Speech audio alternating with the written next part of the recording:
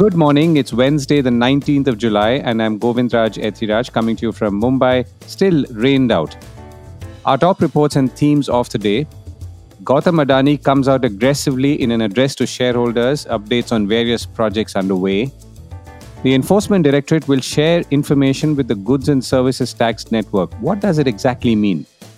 Global growth has shown resilience, but manufacturing is slowing, says IMF chief in Gandhinagar at the G20. And the income tax authorities say that an inoperative PAN card is not the same as an inactive PAN card.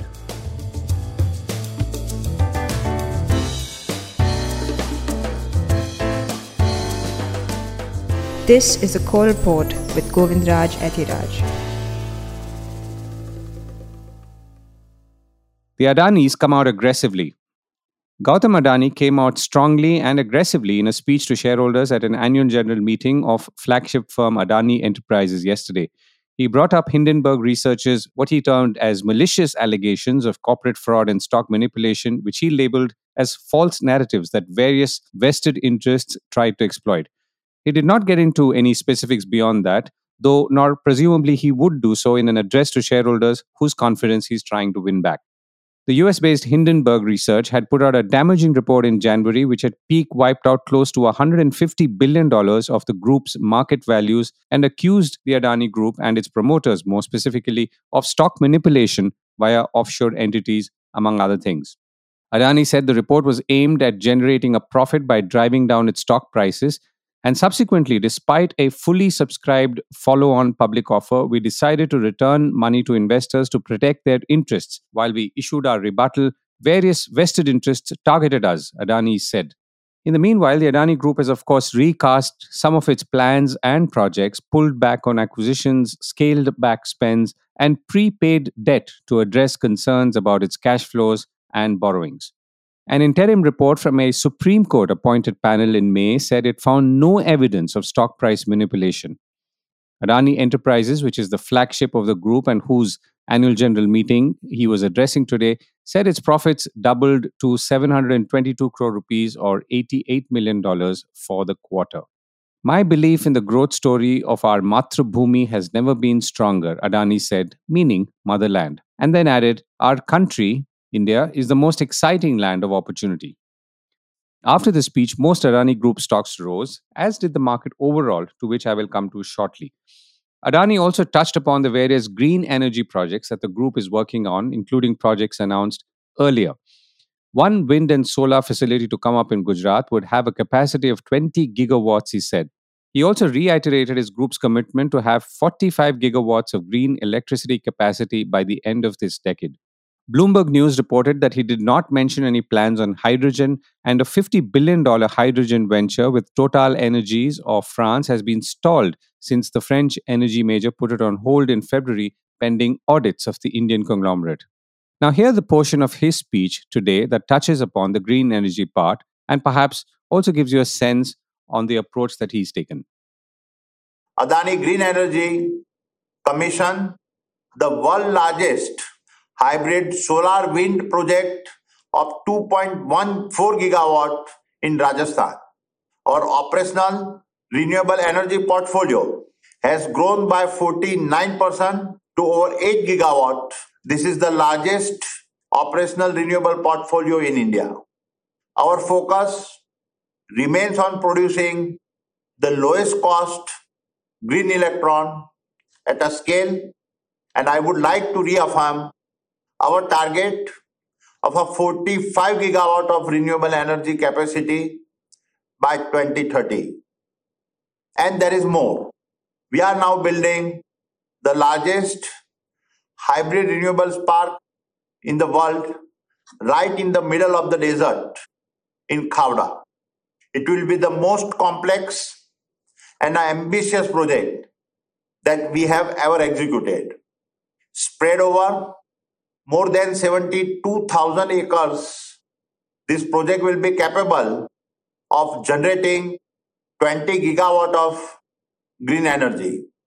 And we intend to build it faster than any project in our execution history. The ports business continue to be a pillar of strength on all fronts. Meanwhile, foreign portfolio investors continue to invest steadily into Indian bourses, pushing indices to record highs again on Tuesday, though some profit booking kicked in. The BSE Sensex closed at 66,795, up 205 points after hitting an all-time high of 67,007 during the day. The Nifty 50, on the other hand, was 38 points higher at 19,749, edging down from a record peak of 19,819. Very broadly, as we've been saying here, overseas investors are buying strongly into Indian equities in sync with their public and bullish position on Indian stocks. On the other hand, domestic institutional investors have turned net sellers, data from the exchanges showed. Foreign institutions, by the way, have bought net around 34,444 crores worth of equity so far in July, according to official data. Results season, as you know, is picking up steam, and an illustrative example of how some sectors are performing is to look at financials of banks like IndusInd Bank, which reported a net profit of about 2,124 crore rupees for the April to June quarter, a 33% jump as compared to 1,631 a year ago. Total income for the same period as the first quarter rose 28% to 12,939, including a net interest income of 5,863 crore, which increased 18% compared to the corresponding quarter of the previous fiscal. The bank's gross non-performing assets stood at 1.94%, down from 2.35% in the same quarter last year. Now, just to remind you, HDFC Bank, which of course is now the merged entity, whose results came out 2 days ago, also reported a 30% growth in net profit at about 11,951 crore for the quarter ended June 2023. Goods and Services Tax Network and the Enforcement Directorate. Around 10 days ago, India's Finance Ministry amended the Prevention of Money Laundering Act, or PMLA, to include the Goods and Services Tax Network as among the entities that would share information with the ED. The move was roundly attacked by opposition political parties who said that this would bring the feared Enforcement Directorate onto regular taxpayers who may slip up in the routine course of business. The Goods and Services Tax Network has been added as the 26th entity to the list of agencies which are now required to share information with the ED and the Financial Intelligence Unit under the Prevention of Money Laundering Act. The Goods and Services Tax Network, or GSTN, is a non-profit, non-governmental company providing shared IT infrastructure and service to both central and state governments, including taxpayers and other stakeholders. So the front-end services of registration, returns, and payments to all taxpayers are being provided by GSTN. Essentially, it's an interface between the government and the taxpayers. Now that the dust has settled a little bit, what does this new information sharing rule really mean to a business or business owner? I spoke with Prashant Agarwal, partner indirect tax at tax firm PwC, and began by asking him how he was reading the implications at this point. When it came out, there was a lot of confusion as to whether GSTN has to share the data. And that was what was creating noise, whether politically or among the taxpayers, because they wanted to understand better, at least the taxpayers I can talk about, that what is happening next. As such, in GST, there is a lot of audits and investigations which are going on, and there are sufficient powers within GST for prosecution as well for that. I think government did a good thing by clarifying it, and GST Council meeting happened just a few days after that. And Revenue Secretary and others have been pretty much clear in terms of what is the expectation from this. The expectation is not for GSTN to share any data. It is the other way around. What they are saying is the Financial Intelligence Unit or ED, if they come across any suspicious data, that data now they can share with GSTN with this enable. So GSTN can receive the data. And of course, when GSTN receives this data, it also means the tax authorities can receive this data. It is up to now tax authorities whether they want to act on this or not. Clearly, the way the government is trying to do is, why they have brought it in is to look at the fake registration and the fake input tax credit, which has been a big issue within the GST system and the network, where, as you would be aware, there was a drive which was going on to look at the fake registrations, and more than 60,000 registrations they have got as fake at this stage as we talk about it.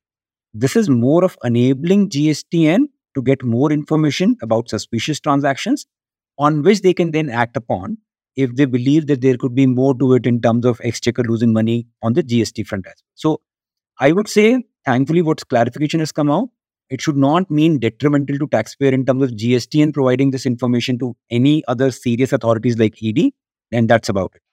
So GST is goods and services tax, which all of us pay one way or the other. So what you're saying now is that if I'm a business person, or I could be paying GST otherwise as well as an individual too, the authority to which I'm paying, which is the government of India, could maybe feel that there is something wrong with this transaction and therefore pass it on to the enforcement directorate. Is that the correct way? No, it's the other way around. So let's say ED or an FIU is onto a particular business and they get into some kind of a suspicious transaction at their end. Then they can provide that suspicious transaction as an information to GSTN. So now the GSTN is the nodal technology administrative body, if I may call it that way, which then disseminates that information to relevant tax authorities so they can get to know about. So it is ED or FIU. If they get into any investigation and they find anything suspicious, they can pass on the information, based on which, if GST authorities believe they also need to take any action, then they can go for. It's not that if I or you are complying with GST and our information GST would be able to pass on to FIU. That is not the case. And that's not their mandate either. So now, what prevented, let's say, an enforcement directorate or a financial intelligence unit from sharing information which they feel are suspicious earlier, before this notification was passed? It's more of enablement legally, to be honest. I mean, if there was a need, they could have provided that information, but somebody could have disputed as to whether within the law you had the ability to pass on this information or not. So it's more of legal enablement. And we have seen that government has been quite active on the Anti-Money Laundering Act in terms of adding more and more people to it, including Ministry of External Affairs, if I'm not wrong, is part of this particular thing. So it's more of enablement, I would say, Govind, on this part. Thankfully, the government has clarified this, and I think this is pretty much settled in that way. So let me get a broader sense on GST itself. As you said, they've been cracking down on fraudulent users, those who are obviously getting credit for something that they've not actually traded or transacted on. So where is that drive today, and what is it telling us about the health of the GST system in itself? See, I think two things clearly. So I'll answer the first one, where it is heading. It has been quite aggressively looked at, and they have looked at the GSTN data. So they have a what they call as BIFA, which is Business Intelligence and Fraud Analytics System within GSTN, which provides enough sufficient trend and analytics as to where they feel these are suspicious transactions or suspicious taxpayers. Based on that data collation, which was also validated with PAN and otherwise, GST authorities did this crackdown for last 2 months, which has come to an end. And I don't know whether it is going to be extended as of now or not. And in that, as we understand from various statements which have come, they've looked at more than 50,000 taxpayers whom they have found to be erroneous or fraud. And they've seen that there are bouquets or there are areas where it is happening too many. I mean, which means within an area, you may have 80% of registrations as fraud. On an overall basis, if you look at the number, we are talking about 1.4 crore almost taxpayers, out of which you are talking about 60,000. So you may say percentage-wise, it may not be very, very significant, but it shows a trend that because of technology, the enablement that the government has brought in, of course, somebody has tried to do wrong things using that technology enablement as well. The best part it shows is that the government has enough and more data now to be able to trace you back. So that also creates a fear in the mind of taxpayer not to do these things. It's only the fly-by-night operators who have been trying this per se. And the government is also making more stringent efforts within the GST Act to ensure that nobody can game it. So we expect, and this has been ongoing for last 2-3 GST Council meetings, whereby more and more stringent processes are being built in where they believe there are high-risk taxpayers. How can they ensure that they do not game the system per se? And last question, Prashant. So all of this now, you feel is adding up to more or greater compliance and therefore revenues to the exchequer, which is what I guess all of this should be for.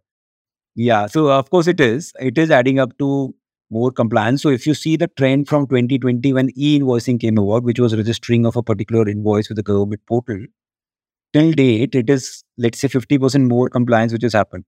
And of course, with these enforcements, the government point of view has been reinforced that there is a lot of gaps which can be filled in if we take the right action based on data. I think the best part about GST is the use of technology and data. The only request which we as industry would have from the government is to use it even better. Because in all of this, there are also good taxpayers which are getting unnecessarily harassed. And that part of it is what we hope and expect can be done better. So that that normal taxpayer is not required to go through the same process or same problems which somebody who has actually gamed the system has. And he's rightly going through the process of prosecution. But I, as a genuine taxpayer, should not be caught in the whole thing, per se. Right. Prashant, thank you so much for joining me. Always a pleasure. And the latest G20 news from Gandhinagar in Gujarat. Global growth has shown some resilience in the face of successive shocks, but prospects aren't encouraging, Kristalina Georgieva, the managing director of the International Monetary Fund, has said. Activity is slowing, especially in the manufacturing sector, Georgieva said in a statement on July 18th at the third meeting of the G20 finance ministers and central bank governors in Gandhinagar, an hour's drive from Ahmedabad in Gujarat. Looking further ahead, medium-term growth prospects remain weak. Moreover, divergences in economic fortunes across country are a persistent concern. Some pockets of the global economy are doing well, others are weakening but still growing, and vulnerable countries are falling further behind, she said. Meanwhile, Georgieva maintained that India is a bright spot in the global economy, echoing the sentiment expressed by Ajay Banga, the newly anointed president of the World Bank, who is also in Gandhinagar now. Despite concerns about future growth, the IMF's boss said that bringing down inflation on a durable basis is the top priority. While the decline seen in recent months was encouraging, Georgieva said the job is not yet done, according to a report in website moneycontrol.com. And the difference between inoperative and inactive in the eyes of the taxman. The Income Tax Department has said that a permanent account number or PAN that has become inoperative due to not being linked with the Aadhaar card is not the same as an inactive permanent account number or PAN card. The clarification was aimed at taxpayers, including NRIs, whose PANs were inoperative. NRIs specifically have been asked to intimate their residential status to their respective jurisdictional officer, along with supporting documents with a request to update their residential status in the PAN database. It is clarified that an inoperative PAN is not an inactive PAN. One may file income tax returns irrespective of PANs becoming inoperative, the tax body said in a statement yesterday. However, there will be consequences of an inoperative PAN, such as pending refunds, and interest on such refunds will not be issued to inoperative PANs.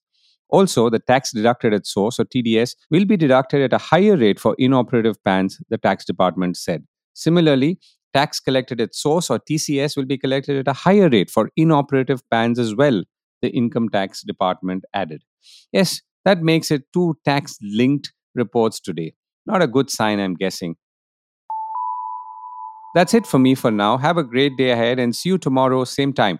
Do write in to us with any feedback or comments or suggestions on govindraj@thecore.in. Bye for now.